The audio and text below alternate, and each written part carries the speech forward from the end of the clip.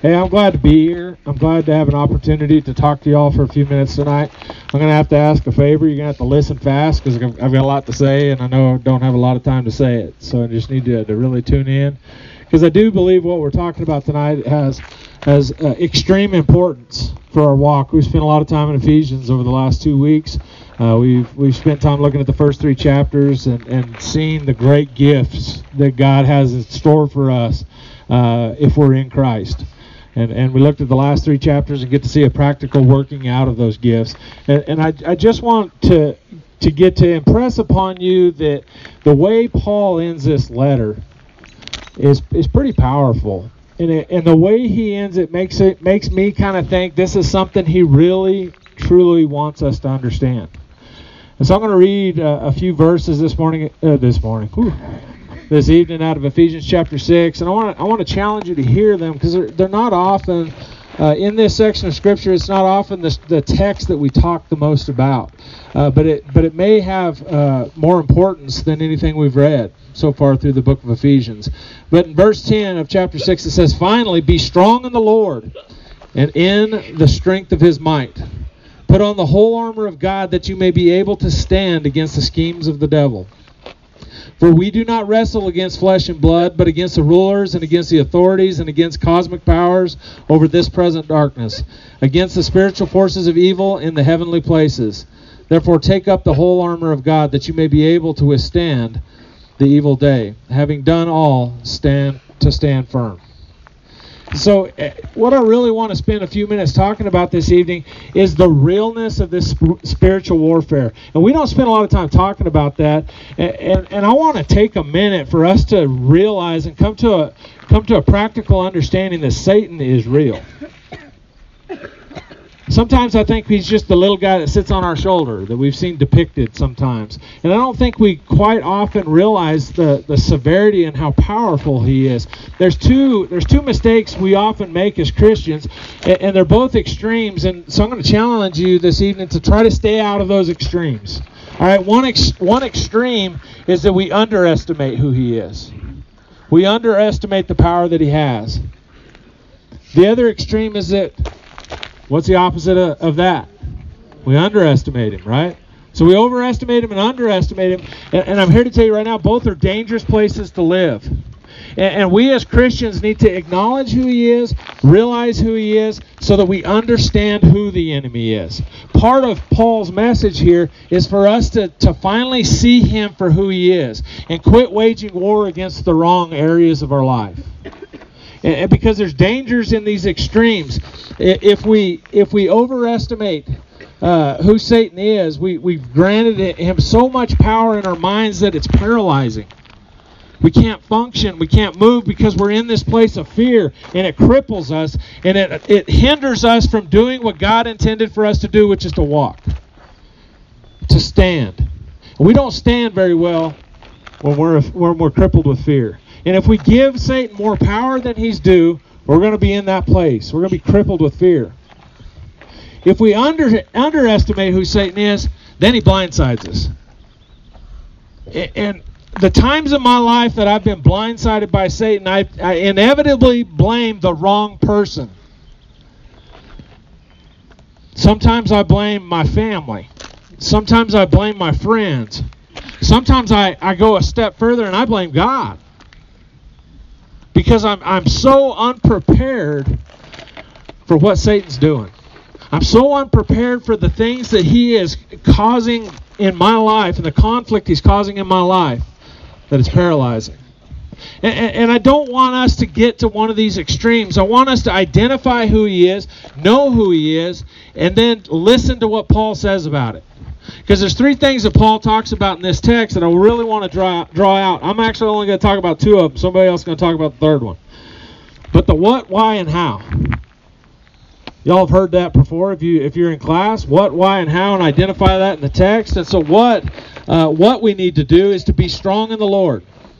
Finally, he says, hey, I've come to this point. I've shared with you what this life in Christ looks like. I've shared with you the blessings of it, and now and the practical application of those blessings. But now we're here. We're here at this place where I need you to understand what it looks like to be strong.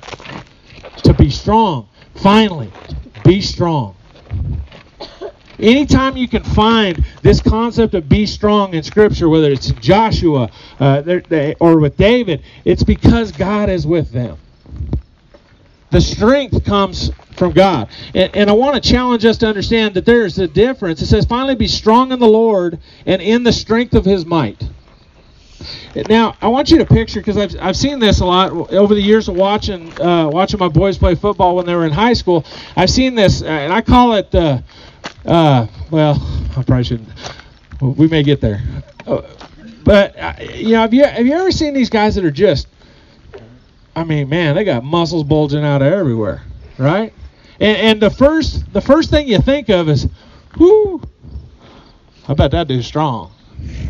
I bet that dude's strong. And I've seen guys like that on a football field where they've got muscles bulging out everywhere. They look good on a calendar, but I'm not sure how strong they really are.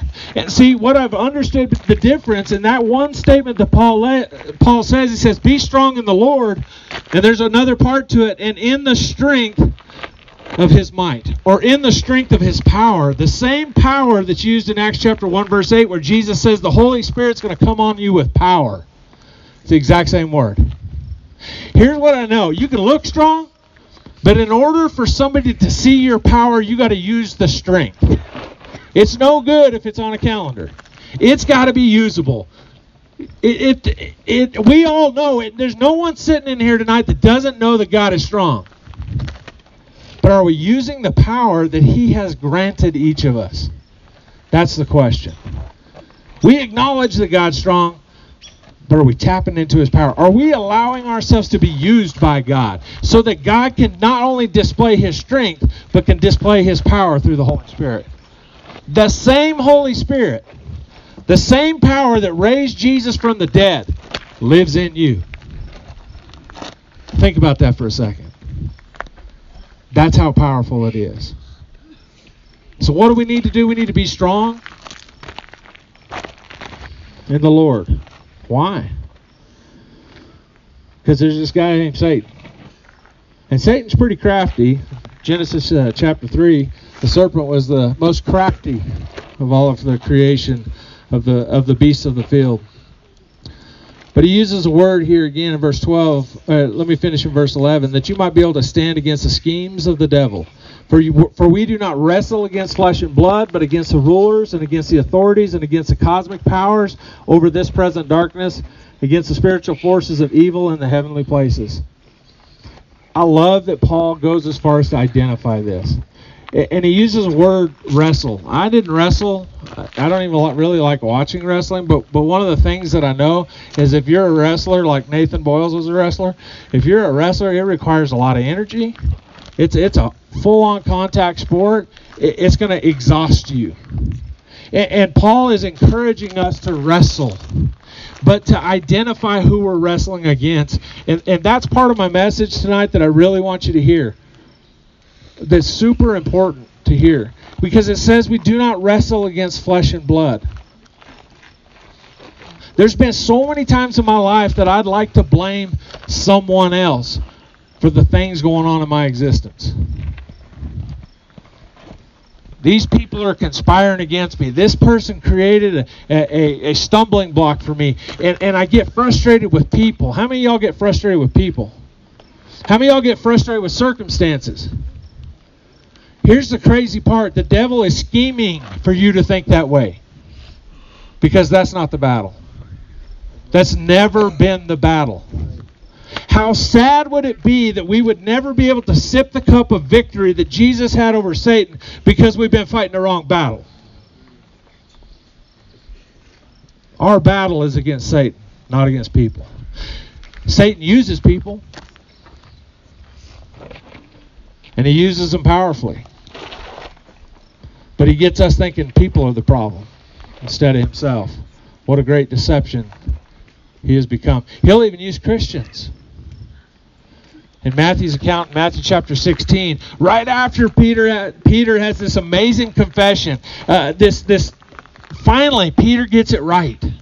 We see a lot of things through Scripture where Peter gets it wrong. But when Jesus asks his disciples, who do you say that I am? Peter pipes up and says, you're the Christ, the Son of the living God. Jesus is like, you got it. Peter must have been pretty proud of that in that moment, that he got it right. And it says, on that confession, I will build my church. And immediately following in Matthew chapter 16, he goes into this idea that he starts telling his disciples for the third time, the Son of Man must suffer and die. He's going to be arrested. He's going to be beaten and crucified and killed by the scribes and the Pharisees and the rulers. But he's going to rise again on the third day. Amen. And Peter's reply, he pulls Jesus aside and he says, hey, Jesus, you got to quit talking like that, man. You're scaring everybody. You got to quit talking like that. And Jesus' reply to Peter is, get behind me, Satan. You're too fixated on man. You're separating me from the intent that God had for me. But he identifies Satan in the mix. See, Satan had taken Peter's heart captive in that moment and used Peter because the one thing Satan didn't want is for Jesus to hang on that cross. Satan did not want Peter to be hanging. Satan didn't want Jesus to be hanging on that cross because it meant victory for Jesus. It meant that the sins of all mankind had the opportunity to be wiped clean, and that victory would be his. We live in a time, in an era in our culture, in our history, where we have a lot of people blaming a lot of other people for a lot of things. And I'm challenging you, the church, to see Satan in it. Identify the foe. Quit wrestling with the wrong people. Start identifying the Satan in this. And so what we're gonna do is we're gonna be strong in the Lord. Why? Because the devil has schemes against you. How are we gonna do that? That's what I love about Paul. He's very practical. He doesn't just point out a problem. He gives us a way to beat it. Put on the whole armor of God. Put on the whole armor of God. I think you guys have probably heard, especially those of you who have grown up in the church, I think probably most of you have heard this, that God has a plan for you. If you've heard that, raise your hand. I'm going to tell you something that might lock your brain up for a second. Satan has a plan for you too. Is it bad? Yes. Because his plan is destruction. And y'all need to hear that.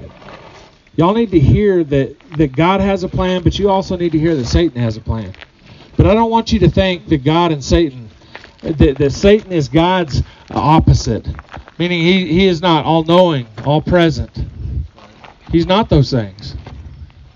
He has to ask permission from God. He can't be in all places. He can't have all knowledge. He is not equal to our Creator. He doesn't have... This is the crazy part. That if I can figure out how to do this the rest of my life, I'll be doing good. Satan has no power unless we give it to him. He is powerless. He gains his power from us, relinquishing ours in Christ. Be strong. Stand firm. This is a battle. This is a battle that we might not be able to see in our flesh, but this is a battle that goes on daily for your eternal existence. Acknowledge what it is. Stand firm and fight.